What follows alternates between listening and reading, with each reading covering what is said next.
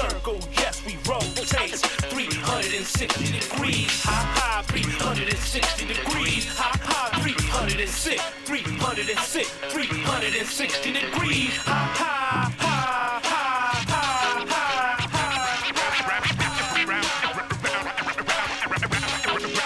round and round we go. To the circle, 360. Round and round we go. Life wasn't Good evening, everyone, and welcome to Full Circle, your cultural affairs radio magazine, produced by members and graduates of the First Voice Apprenticeship Program, broadcasting from right here at KPFA in Huichin, occupied Ohlone territory, also known to settlers as Berkeley, California. And tonight we'll be taking a look at a couple of things, including Juneteenth celebrations around the Bay Area. On tonight's show, we'll speak with Anthony Randolf of Grace Arms of Antioch, and he'll tell us about their Juneteenth event. After that, we'll hear a calendar of Juneteenth events happening around the Bay Area. And in the second half of the show, we'll be joined by Max Wilbert, author of Bright Green Lies, How the Environmental Movement Lost Its Way, and What We Can Do About It. Also joining us will be Daranda Hinkey. She is a Fort McDermitt Paiute Shoshone tribal member and a part of the People of Red Mountain group. They will be joining us to talk about Peehee Mu'huh, a.k.a. Thacker Pass, and a proposed lithium mine that is threatening sacred tribal lands near the Nevada-Oregon border. All that tonight on Full Circle. I am your host, Free Will and Franklin, coming to you from downtown Antioch. This is Bay Miwok territory. Keep it locked right here to KPFA.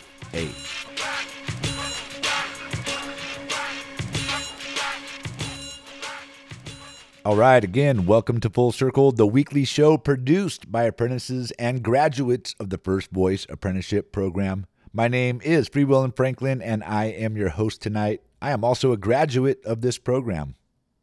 Tonight, in the first half of the show, we'll be honoring Juneteenth. Now, I'm fairly confident that most of our KPFA and Full Circle listeners are familiar with the holiday, but still, many people aren't. Juneteenth originated in Galveston, Texas, when on June 19th, in 1865, federal troops led by General Gordon Granger arrived to enforce the legal freedom of formerly enslaved people, signed into law by President Abraham Lincoln through the Emancipation Proclamation.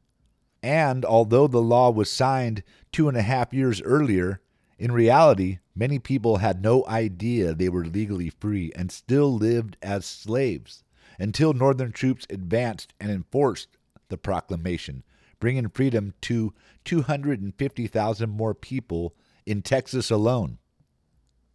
The following year, freedmen organized the first Jubilee Day on June 19th. Which throughout the years has become known as Juneteenth. Juneteenth honors the end of slavery in the United States and is considered the longest-running African-American holiday. And recently, some great news, right? On June 17th, 2021, it officially became a federal holiday.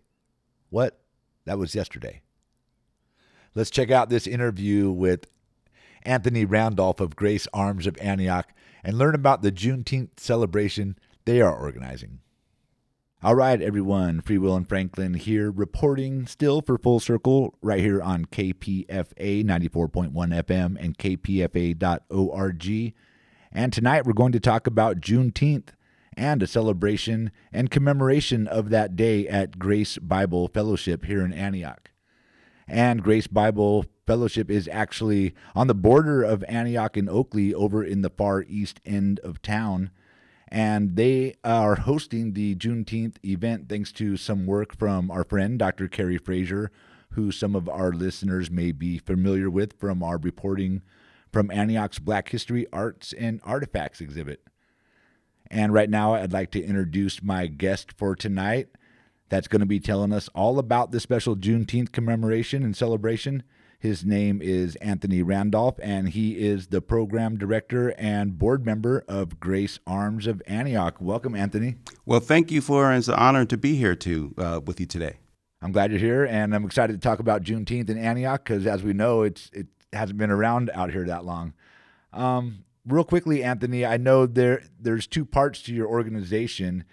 Just tell us real quickly the difference between Grace Bible Fellowship of Antioch and Grace Arms, the 501c3 that runs these separate programs we're going to be talking about tonight. Sure, yes. Grace Bible Fellowship of Antioch is the church side of the organization. It is been around for right around 15 years in the area. And then Grace Arms of Antioch is the separate 501c organization where all of our community-based organizations fall under. All right, great. That's good that you could do that. And tell us about the location of Grace Arms. It's far out on the east end of Antioch near the Oakley border, and it sits on quite a large patch of land.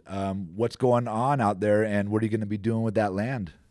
Yeah, that's great. Yeah, we have right around 9 acres, out there right now with our sanctuary and our administrative building, as well as our food and pantry building are currently on the location. Then we have a separate building that has our Grace House, was a transitional housing. But in the near future, we have a plan under the Grace Bible Fellowship to build out the property, where we'll be adding in the future, believe it or not, a bowling alley, a community center. We also will build another sanctuary. And this year, we hope to break ground on our new child care center, all at the same location.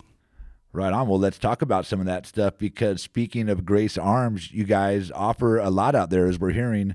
I read about after-school programs, child care, a food and clothing closet. You just mentioned transitional housing, some recovery programs, sports, summer camps. Tell us about some of your favorite programs of yours that are offered at Grace Arms, and about how people can get involved, the cost, if they're free, or tell us about some of your favorites.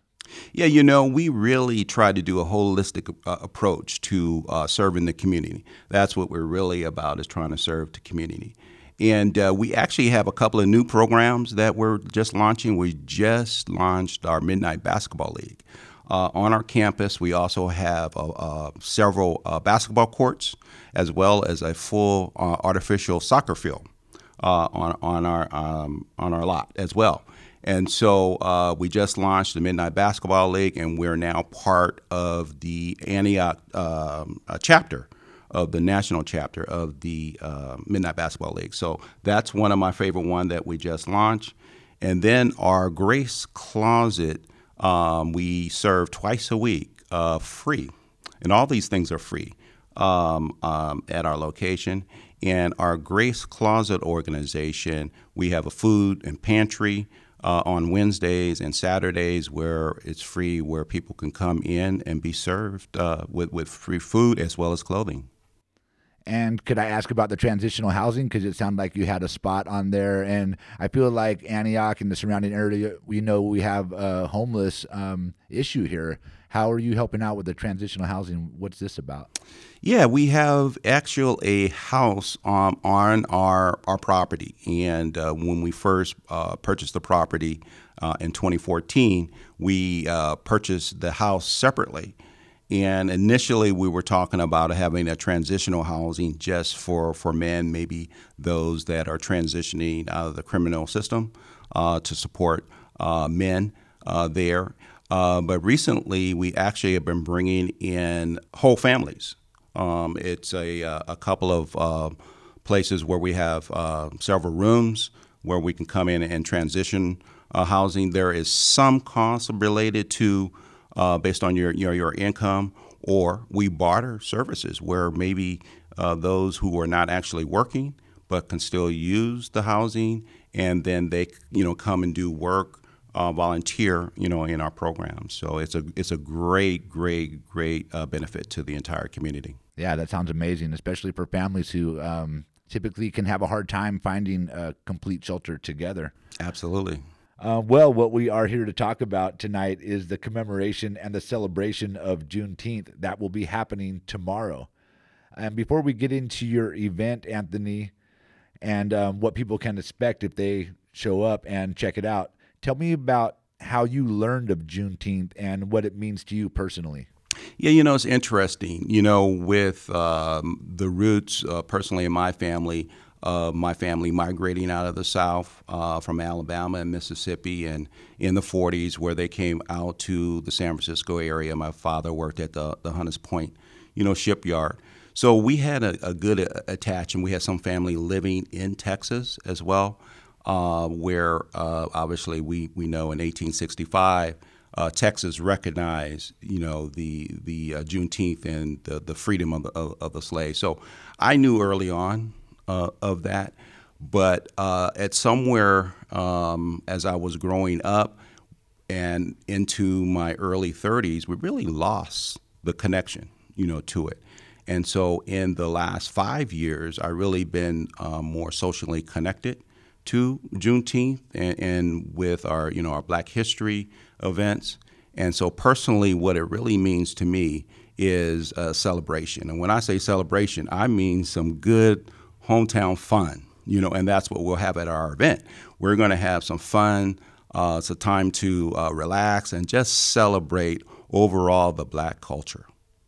And one more question before we get into the actual event, because there's recent news that our government has moved forward to make it a national holiday. It just looks like it's going to head to the president's desk where it's expected to be signed. How are you feeling about that? Wonderful, wonderful. And it's funny because we wrote up a history that is part of our program, right? And in the program, we talked about that it's not recognized as a national holiday. But guess what? Just in the last few days, the legislation has voted through the Senate as well as the House to have a national holiday for Juneteenth. So I think that's great. Well, tell us about the event itself and tell our listeners some of the components of the day's events and what time things might be happening. So if they want to show up at a particular time, they can catch some of these programs you have running. Well, great. Yes. So the event is taking place on June 19th at our Grace Arms location, 3415 Oakley Road in Antioch. Starts off at 11:30. It's going to end at 4:30. We're going to have a grand old time. We're going to talk about the history of Juneteenth, briefly. We'll have representation from the mayor's office to speak. We're going to talk about a pledge for the African American. We're going to have the VA come and we can present them as well. And then we're going to have, remarks from our president of the board, Pastor Kirkland A. Smith. He'll speak. And then we have an organization out of Oakland called the Black Cowboy Association. Yes, with cowboy hats and horses. They're going to come in. We're going to have a parade. We'll have spoken word. We're going to praise, dance. We're going to have a party, really. We're really going to have a party. And it's headlined by a young man, a hip-hop and rap artist named Miles Minnick. So you can Google that. You'll be able to find out more information. But we're going to have a grand old time, and we're ready, and we hope that everyone comes out. And you mentioned food. Tell us about some of the food. Do you already know what's on the menu, or are you still in the dark about that, or are you on the inside loop with the food? I am. We are having concession. We are going to be selling some of the food on the event to help with the proceeds of the entire event. But yeah, we have ribs, we have chicken, we have potato salad, we have something called a red drink, and it's a whole history about that. I don't know if we have time to really get into that. But we have the traditional, African-American fare that you would have at even some of the family cookouts. So we're ready for you. We hope everybody come down. Thank you for all that information. Now, like we talked about briefly before we got on the mic here, Juneteenth is not actually celebrated a lot in Antioch. In fact, it's quite new and probably only been around for a few years that we've actually had events out here recognizing this holiday. So this event was not always at the Grace Bible Fellowship of Antioch. In fact, our friend Dr. Carrie Frazier had worked on this in the past. Talk about your relationship to Dr. Carrie Frazier and how Grace Arms has taken this on. Yeah, sure. Yeah, Dr. Frazier and I connected probably in 2018 through her former organization, the RUI organization. And we met because we also rent out our facilities. And so we first started talking about the Black History event, and then we actually rented out our facility in 2019 through her organization, and we had a Juneteenth festival at our location, but it was under the RUI organization. And because she is working with some other organizations, we said we will take on, the Grace Arms will take on the running of the Juneteenth, festival. But in general, you see some connections with some locations, a lot of it out of Ohlone, but in the eastern Contra Costa area, you really did not hear about it. And so now is a great time, to celebrate this particular event. And we're looking forward to our Saturday event. And that's the voice of my special guest tonight, Anthony Randolph. He's the program director and board member at Grace Arms Fellowship, and he's talking about their special Juneteenth celebration happening tomorrow. And Anthony, tell our listeners where they could look up more information about this and follow what happens at Grace Arms and your other organizations. Sure. You can find all of their information at www.gracearms.org/Juneteenth. And you can also just go to www.gracearms.org to find out about all of our programs under Grace Arms. And you can contact us there. All of our information is freely there, as well as some social media channels. But it's been great. We look forward to this great event. And lastly, before we go, what are you looking forward to most, not only tomorrow at your Juneteenth celebration, but now that we're opening back up to normal, coming up in the future for Grace Arms? Yeah, we're going to have several community-based organizations as vendors, for this event. And I've been talking to Dr. Frazier and some other key leaders in the community. So we're going to talk about having some kind of roundtable event in October. Coming out of the pandemic, we're going to really try to get ourselves into a footprint for 2022.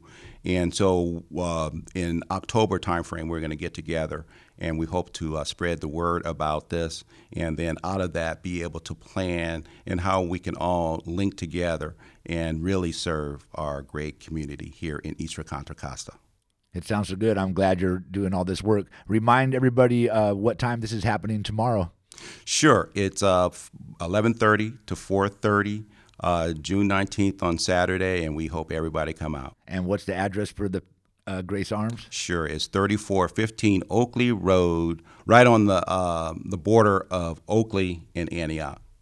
And we will post a link to their location and all their links to their social media and website on our website, kpfaapprentice.org, just after the show tonight.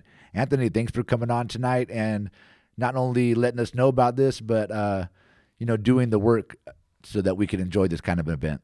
Well, it was a pleasure meeting you, and it's a pleasure to talk to our radio audience, and we look forward to seeing you at this great event. Thank you. Welcome back. This is Full Circle on 94.1 KPFA and kpfa.org. My name is Free Will and Franklin, and I am your host tonight. You just heard my interview with Anthony Randolph of Grace Arms of Antioch.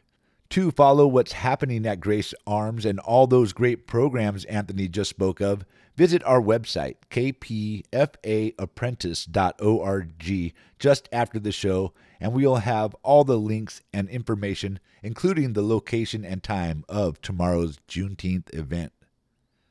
Now, Grace Arms is not the only Juneteenth celebration happening in Antioch or the Bay Area.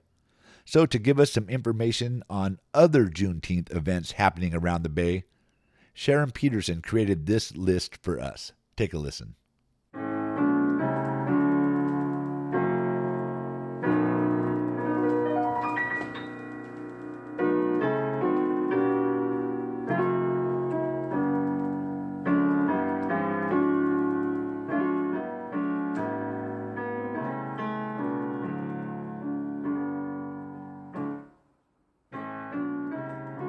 Yesterday, On June 17, 2021, President Joseph Biden signed into law a bill that declares June 19th, Juneteenth, a federal holiday. Yes, we have a long, long way to go. But this year, we have more reason to celebrate Juneteenth than we've had in a very, very long time. Here is a sampling of tomorrow's events. All are free to the general public. This info and links will be posted on kpfaapprentice.org after the show. On this most historic Juneteenth, let's come safely together and celebrate.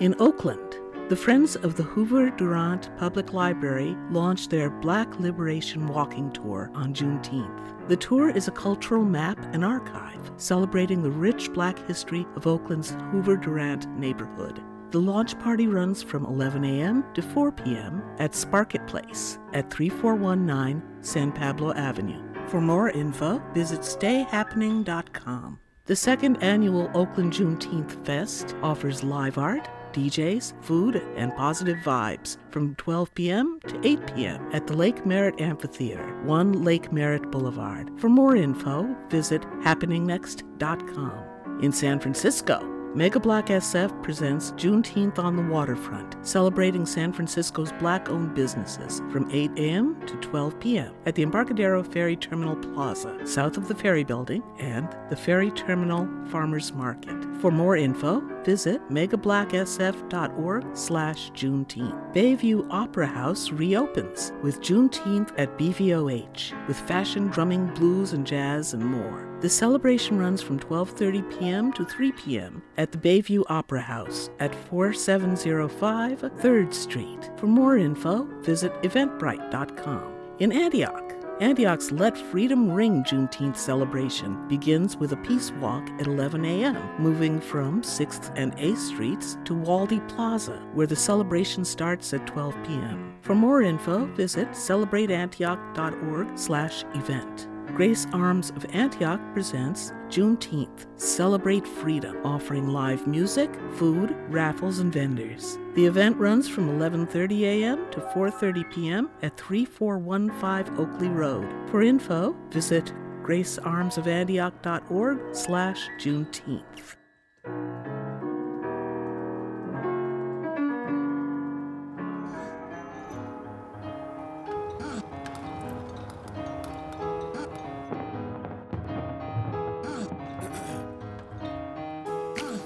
Hold on to me, don't let me go.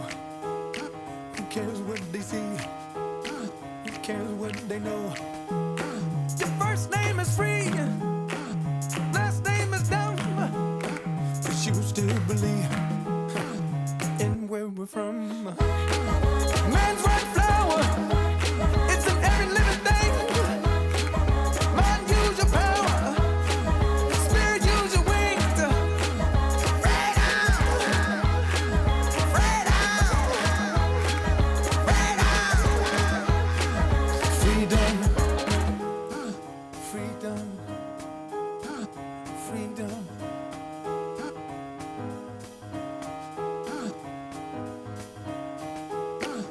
Hold on to me, don't let me go. Cheetahs need to eat, run antelope.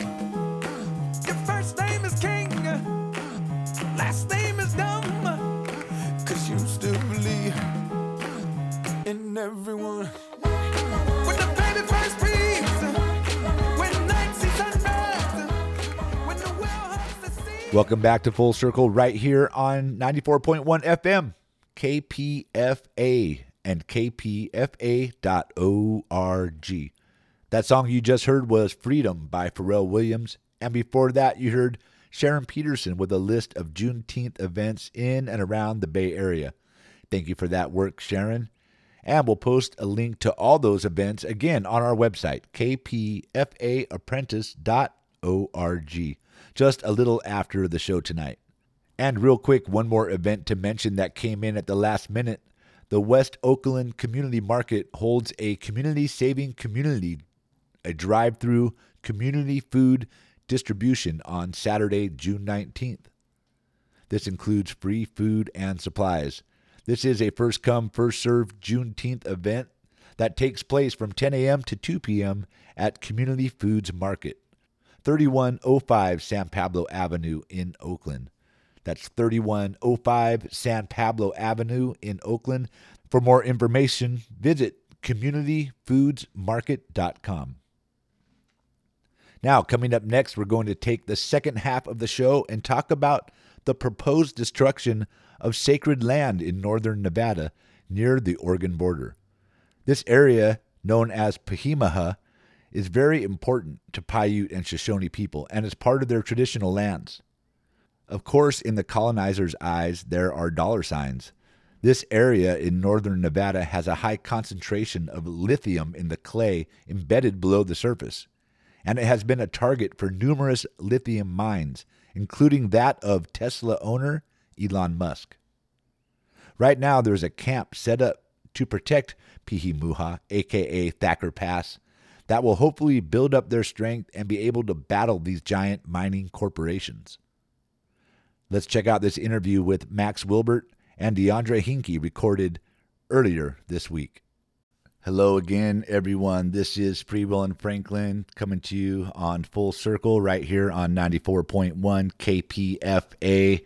And I got some special guests tonight to talk about Peehee Mu'huh and aka Thacker Pass and what's going on out there. First up is Max Wilbert. He's a community organizer and a writer. He's the author of the book Bright Green Lies, How the Environmental Movement Lost Its Way, and, of course, what we can do about it. Max helped to launch the Protect Thacker Pass camp. And also with us is Daranda Hinkey, Fort McDermitt Paiute Shoshone tribal member. She graduated with a Bachelor's of Science at Southern Oregon University and is currently part of the People of Red Mountain group. Thank you both for joining us tonight on Full Circle. Thanks, Frank. Good to be here. Yeah, thank you for having us. Great. I'm excited to get the word out about what's going on up there. I know you've got some recent airtime on KPFA, and it's good to keep up the drumbeat coverage. So first, let me just ask you both if you have any tribal affiliation to tell us what that is and what is the drive inside you to fight for the health of the earth and its inhabitants and our relatives here in the animal kingdom. Let's start with you, Daranda. Yeah, I am a Fort McDermitt Paiute Shoshone tribal member, or also known as NOAA. Yeah, so that just means that Peehee Mu'huh, or also known as Thacker Pass, is on our ancestral homelands. We take up a wide space in this northern Nevada area. We share it with a lot of sister tribes like Summit Lake, Fort Bidwell, Burns, Duck Valley, Winnemucca, Indian Colony, etc. And then I'll leave it to Max.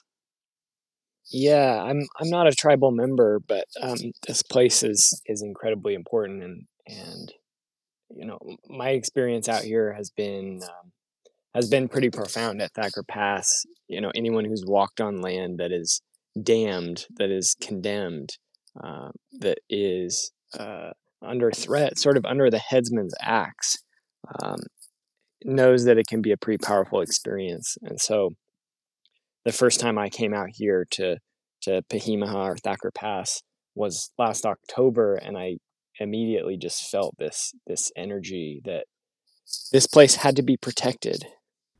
Definitely. And let me thank you both right off the bat for teaching us the actual name of the place, Peehee Mu'huh. And I think it's important that we do that whenever possible. Who is Thacker? What's Thacker Pass? All the names have been changed already, so it's good to bring them back. I'm coming to you from downtown Antioch over here in California, which is Bay Miwok territory. I haven't got the real name of Antioch on my mind right this moment, but I'm making a step by knowing the people here, and I think that's important. So again, I thank you for using the traditional name of the land. Let's talk about what is happening at Peehee Mu'huh and aka Thacker Pass. There is a new lithium mine scheduled to go online in 2022 and expand to double its capacity in 2026. And as we know, lithium has been in high demand for batteries for especially electric vehicles. The Nevada Independent reported in January 2021 that the outgoing Trump administration gave the final approval to the Thacker Pass mine. Also, there's a lot going on up there in Nevada in that area. There's Ioneer, an Australian-based company that is moving forward with permitting a project known as Rhyolite Ridge near Tonopah. And if you look at the map, this is just about 350 miles due east from the Bay Area here as the crow flies. And even Tesla said recently it has secured mining rights to mine lithium in Nevada. So real quickly, let's start with just getting us geographically located so listeners have an idea of where we are. Like I mentioned, some of these projects are directly east from the Bay Area, 350 miles. If you draw a straight line over to Nevada, you'll be at one of those Rhyolite proposed areas. Where is Peehee Mu'huh, a.k.a. Thacker Pass, located? And either one of you could answer that one. Who do we choose today? I could jump in for that one. So Thacker Pass, Peehee Mu'huh, is located about 3 hours northeast of Reno. So if you follow I-80, if folks know the I-80 corridor northeast from Reno, you get to the town of Winnemucca, and you cut north on Highway 95 up towards the Oregon border. The proposed mine site is about 30 miles south of the Oregon border. It is located in between the Double H Mountains and the Montana Mountains, just a 15 or 20 minute drive off Highway 95. So if you looked at a map and found Boise and Reno and went about halfway in between them, that is where this mine site is located. All right, thanks for getting us located there. And according to an NS Energy report online, Thacker Pass mine proposal is set to be the biggest lithium deposit in the U.S. It's being developed by Lithium Nevada, which is basically a subsidiary of Lithium America. It is expected to have a mine life of 46 years. It's going to be, if it gets there, let's not say it's going to be, but they're proposing it to be an open pit mine. Can you tell us more about the project at Thacker Pass and the proposed mine project?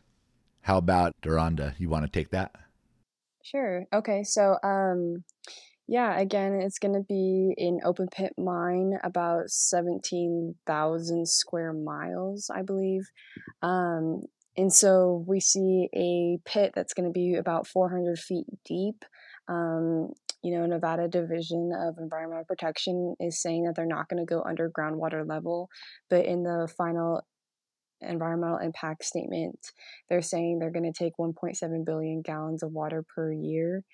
And so, we see a high desert ecosystem that's going to be drained of, any type of water that we see out there. And there is going to be an incinerator burning 24 hours a day. We also see some other chemical processing plants. And if there's anything else that Max wants to add to that, that'd be great. Go for it, Max. Yeah, thanks, Daranda, and the destructiveness of this mine would be huge. This habitat that I'm actually in Thacker Pass, I'm on Peehee Mu'huh right now, and I'm looking out at this sagebrush ecosystem. This is actually increasingly rare across Nevada to find this type of old sagebrush that we have here. Many of these plants are over 100 years old, over 6 feet tall. It's basically a miniature forest that most of the action takes place, below your waist level. So it might not sort of hit you in the face like a redwood forest, but it's incredibly biodiverse and incredibly important. And this is also a unique place because it's a really important wildlife corridor. So animal species, bird species moving in between the river valleys to the east and the west, the Quinn River to the east and the Kings River to the west. and moving back and forth between the mountain ranges. I mentioned the Montanas to the north, the Double H Mountains to the south. This is this sort of mid-elevation crossing ground, and it's still pretty intact habitat and very important habitat. And like Daranda said, the mining company wants to come in and basically bulldoze this entire area, everything that I can see around me, for miles in every direction from where I'm sitting, bulldoze it, uh, blow the mountainside up with explosives, dig an open pit 400 feet deep, nearly 400 feet deep. That's the height of a 30-story building, and put in these massive chemical processing facilities. I think another important point for people to understand, since the company likes to pretend that this is a green project, it's good for people to know that the main chemical ingredient for their processing of the lithium in the clay here would be sulfuric acid. And the sulfur that they're bringing in to make sulfuric acid on this site would come from oil and gas refineries. And it wouldn't be a small amount of sulfur either. We're talking about the mass of 2 Empire State Buildings each year, over 700,000 tons of sulfur being trucked in from oil and gas refineries. And the mining company would be paying for that, of course, sending money to these oil and gas refineries, and using that to extract lithium to make electric car batteries and call it green. Yeah, well, before we get more into the waste and the chemicals out there, tell us more about our four-legged and other animal relatives, the brothers and sisters. Who is in danger out there in our animal kingdom, along with the plants you spoke of? Sure, I can start a little bit. So this is, like I mentioned, this is really important wildlife habitat. It's a migration corridor for pronghorn antelope. Uh, it's a very important winter habitat for mule deer, who, the top of the mountain is too cold for them in the wintertime, and down in the valley bottom, there's pretty intensive agriculture going on, so the habitat quality isn't very good. This is some of the best habitat in the world for the greater sage grouse. They have been in precipitous decline. Their populations have just been crashing over the last century and a half, to the point where scientists tell us that between 97 and 99% of the sage grouse population is gone. There used to be something like maybe 15 to 20 million of them across the West, and now there are less than a million. This is some of the best habitat left in the world, and in fact, in order to permit this mine, the Bureau of Land Management had to ignore their own sage grouse protection regulations, and it's legal for them to do that. At least they're claiming it's legal for them to do that because the law of the land in this area is the 1872 mining law, which is a colonization era law that was written during the early history of the West being colonized, and was just designed to facilitate extraction as fast as possible, blowing up mountains all across Nevada, all across the West, to get to the coal, the oil, the silver and gold, and iron ore, and everything else. And now that law is being exploited to streamline the production of lithium. So there are other wildlife species here too. The Lahontan cutthroat trout live in the creeks just to the north and east of Thacker Pass. Those are a federally listed species under the Endangered Species Act. There's a lot of bird life here. There's golden eagles. There are meadowlarks and sage sparrows singing every morning as we wake up here at camp. So the wildlife's very special, and it's special for its own sake, and it's also special because people have a long history of relationship with this place and relationship with the wildlife of this land. And maybe Daranda would want to jump in and say something about that. Yeah, you mentioned it earlier, Daranda. Remind us again whose traditional lands these are.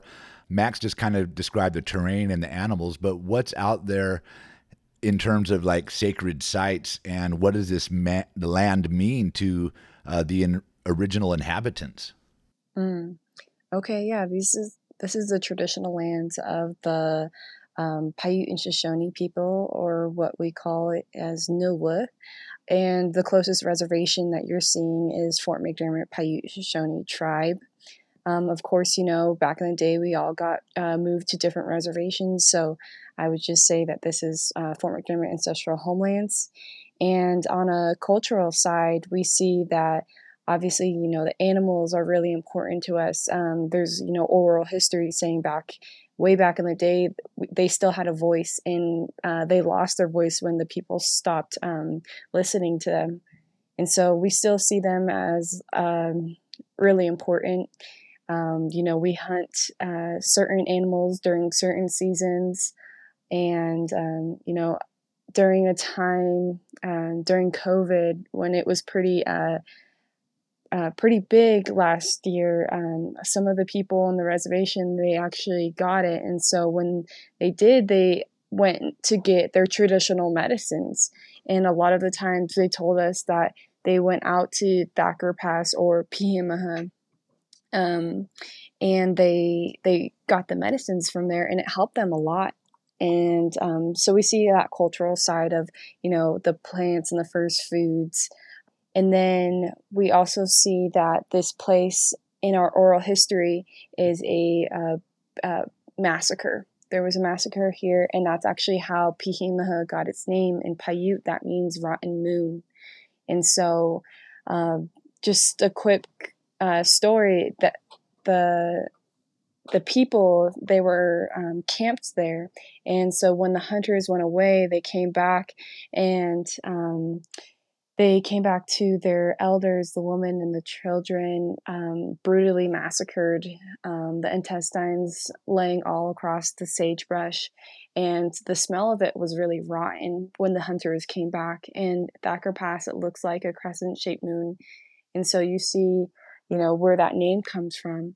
And, that's why we call it that. But the BLM, states otherwise, that there's no burial sites there. And I just think that goes against all of our oral history and just, diminishing Native people in that way. And so this place is used historically, I guess, as a migration route. It was used for a hiding place, when they were all trying to round them up to go to the reservations, and then also, a campsite. And so we see all these things. But then on a more modern day side, we see that a lot of people go and fish in the creeks and near a pond right down by Thacker Pass, and that would be ruined. They wouldn't be able to do that if they do this lithium mine, And then, I've heard a lot of other stories where men have hunted their first deer in Thacker Pass, and to an indigenous young man, like that's pretty special. And so those stories will be gone if you have this lithium mine there. The Peehee Mu'huh, it won't be Peehee Mu'huh. It will be just a story of it again. It's not a place where we can go mourn our ancestors. And so we see this disconnection if this lithium mine does go through. And we touched on it earlier about the water, but let's get more into the water, because you mentioned the fish and the fishing, and it's limited out there. According to the NS Energy article I read, raw water supply will be sourced from a well or a series of wells in the Quinn River Valley. Electrical submersible well pumps will be installed in the groundwater wells to bring water to a surface pump station and then pumped to the plant along an approximately 12-kilometer long pipeline. Now, as we mentioned, I imagine water must be limited out there. How water intensive are these mines, and what are the dangerous repercussions of Lithium Nevada taking this water? Yeah, the ramifications and the dangers are huge. You mentioned, or Daranda mentioned, 1.7 million or billion gallons per year. That's 4.5 million gallons per day that this mine would use every day, 365 days a year for more than 40 years. And if you listen to the mining company, they want to actually expand onto the south side of Thacker Pass and the east side of Thacker Pass, directly adjacent to Sentinel Rock, which is a really important cultural site. They want to mine those areas too, which would expand the mine to last 100 years, and their water pipeline would run right next to Sentinel Rock as well. So the water impact could be potentially huge.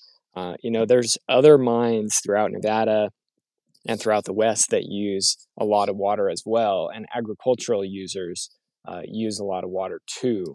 The difference is that this water would be mixed with sulfuric acid and used to dissolve this soil that contains uranium, arsenic, antimony, all kinds of different chemicals. And so the water use as well as the water contamination is a major concern. The hydrology here in the ground is really complicated because this is a volcanic area. So from what we've heard from geologists, there could be lava tubes in the ground, these sort of lenses or floating aquifers in the soil here, these connectivities between different areas, different aquifers that might seem disconnected at first glance. And those type of things are really hard to figure out with the hydrology report. So, one of the fears is that when they start digging down 400 feet into the ground here, we're going to see springs drying up around Thacker Pass. Those springs have endemic species in them. We might see water levels dropping in Crowley Creek and Pole Creek, those streams that I mentioned that have the Lahontan cutthroat trout, the federally listed under the Endangered Species Act fish. And then the pond that Daranda mentioned is just to the west of the project boundary, probably less than a mile or two. And the contamination of that water or the reduction in the quantity of that water is a major concern. And there have been 2 lawsuits filed against this project. One of those was filed by a local rancher, and his major concerns that he brought up in his lawsuit are related to water. He grazes his cattle on these naturally irrigated meadows just to the east of Peehee Mu'huh, Thacker Pass. And there are these beautiful meadows with this native bunch grass, Great Basin wild rye that can grow 6 feet tall and is an incredible carbon sequestration plant, in fact. And, he's concerned, and all of us are concerned that if they take the water, they take, 4.5 million gallons a day, it's going to drop the water table under, those plants and those areas that aren't directly destroyed by the mine. They will be indirectly destroyed by their water being taken away, if not by air pollution, dust, and noise pollution, all the other impacts that a big project like this has, and probably some light pollution. That's the voice of Absolutely. Max Wilbert. He's up at Peehee Mu'huh, aka Thacker Pass. He's one of my special guests tonight, along with Daranda Hinkey, a Fort McDermitt Paiute Shoshone tribal member. And we're talking about Thacker Pass, known traditionally as Peehee Mu'huh. And before we run out of time, I wanted to just get a couple more questions in, because we are blessed to have Deb Haaland, our first Native American Secretary of the Interior. And first, I'd like to know, Daranda, what kind of hope this gives you that we have a Native American Secretary of the Interior. What are you asking of her? Like I said, what are your hopes? And then what is the reality you face as you try to reach out for her hand and support? Yeah, so it's really awesome to see, a Native American person in there. I think we have kind of almost like an upper hand in that, because she understands those teachings and that knowledge and how important the culture is. And so, she's from a different part of, Nevada, but it doesn't matter, because all people of indigenous lands, they all get it. And so that's pretty awesome. And what we're asking from her is to come and visit Peehee Mu'huh, or also known as Thacker Pass, because we want her to connect with the land. And we've actually had a lot of people come up here and not remember it or haven't been up here in a really long time. And then when they connect with it, they don't want to leave. They think it's beautiful, And so I think in hopes of hearing our tribal voice, as well as connecting with the land, that she might be able to stop this project. Have you had any communication with her yet? No, we haven't. We had a phone bank actually yesterday, and that was to call her office and leave like a comment about Thacker Pass and her visiting it. So it was pretty successful, I would say. There was a few people on the call, and the phone bank calling her, it was always really, really busy. So I was hoping that the amount of people that was calling her was a large number. And so, some of the realities we face with that is that, yes, she could stop it, but, we have a bunch of billionaires, investing in lithium. We have Tesla looking at us. We have, these big corporations. We're messing with their money. We're messing with their company. So that's something that we have to take in consideration, as well as, people are pushing, for green energy and this green alternative. I mean, if you just watch TV for about 10 minutes, you'll probably see about 4 or 5 EV car coming up in 2022. And so, we see this really big push for it. And so I think that would be a really big dramatic change for the whole United States, because we are a very taking culture, and meaning, with the U.S. Mining Law of 1872, we take from public lands. We're always consuming. I think that's really what I'm trying to get at, is that we need to consume dramatically less. And so I think that with this push for EV cars, I think Max says it the best when he says, we can't save the planet when we're destroying it. And that's exactly what lithium is trying to do, is just greenwash that. I'm sorry to interrupt. As we start to wrap up, we're running out of time here, but I think we all saw the power of the people come together in Standing Rock, and I feel like this is our dream situation we need at all of our big battles that we're having right now over land, whether it be here in the north end of the continent, in Canada, at Line 3, whatever we're doing. The power of the people seems to make a big difference, as we know.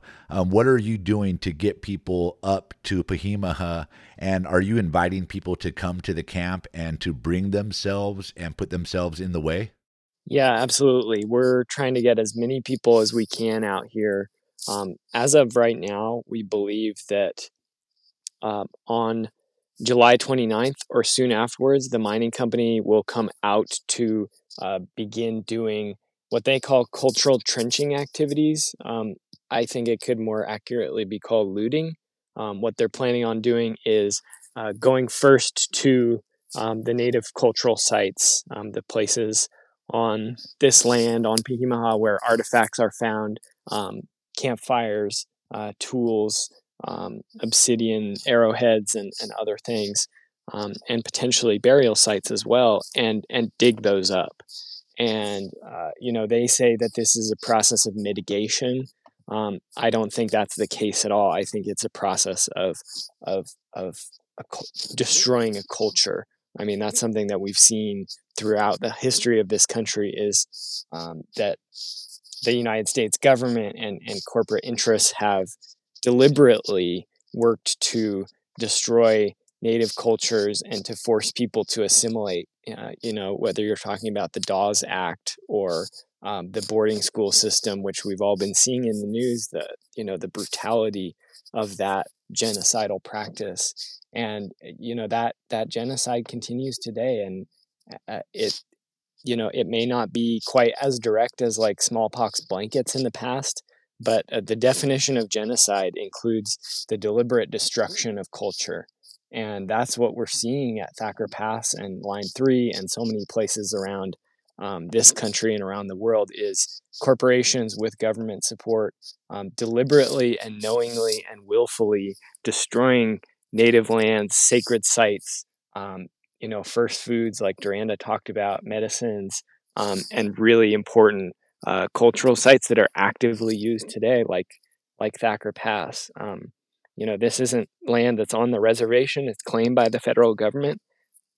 But right now, this is public land under U.S. law. Anyone can come here. Anyone can camp and spend time out on the land. And the people do that. People, the Native community especially, spends time out in these mountains and out in these areas. And it's just wrong what they're trying to do is what I'm saying. So we really need as many people as possible to come join us at camp for a day, a weekend, a week, longer. Spend time out here with us. The more strength we have on the ground, the better our chances of stopping this project. And folks can check out protecttthackerpass.org for more info as well, or Protect Thacker Pass or People of Red Mountain on social media for more information. All right. Yeah, I will post links to Protect Thacker Pass, and I've been following Protect Peehee Mu'huh. Let's just close out with Daranda. What would you like the listeners to know about Peehee Mu'huh before we say goodnight? Yeah, I would just say that this place is really beautiful. Come see it for yourself. This is a dark sky with no light pollution, so it's the best time to see stars. Really awesome to reconnect with the land, but also come in a good way with a good heart and a good mind, respectful of the traditional people there. All right, those are the voices of my special guest tonight. That was Daranda Hinkey, Fort McDermitt Paiute Shoshone tribal member, part of the People of the Red Mountain Group. And also with us is Max Wilbert, community organizer and writer. He's the author of Bright Green Lies, How the Environmental Movement Lost Its Way and What We Can Do About It. And Max also helped launch the Thacker Pass camp. I thank you both for joining us tonight on Full Circle. I will post the links to all the information I have to your websites, to your Facebook, on our website, kpfaapprentice.org. And again, I thank you for joining us tonight on Full Circle. Yeah, thank you. Thank you. That brings us to the end of tonight's show. Remember to check out our website, kpfaapprentice.org, just after the show tonight for links and information related to tonight's show, including all those for Thacker Pass. Shout out to my special guests, Max Wilbert and Daranda Hinkey. Also, a big shout out to Anthony Randolph for bringing us that information on Juneteenth. And one final shout out for the Full Circle crew. Our executive producer is Miss M. Joy Moore is our production consultant. And myself, Free Will Franklin. I am the technical director for this show, Full Circle, and I have also been your host tonight. Thanks for listening, everyone. And remember, while you're out there, please protect your health and also your humanity. And stay tuned to KPFA because coming up next is Londa Bajita. Good night, everyone.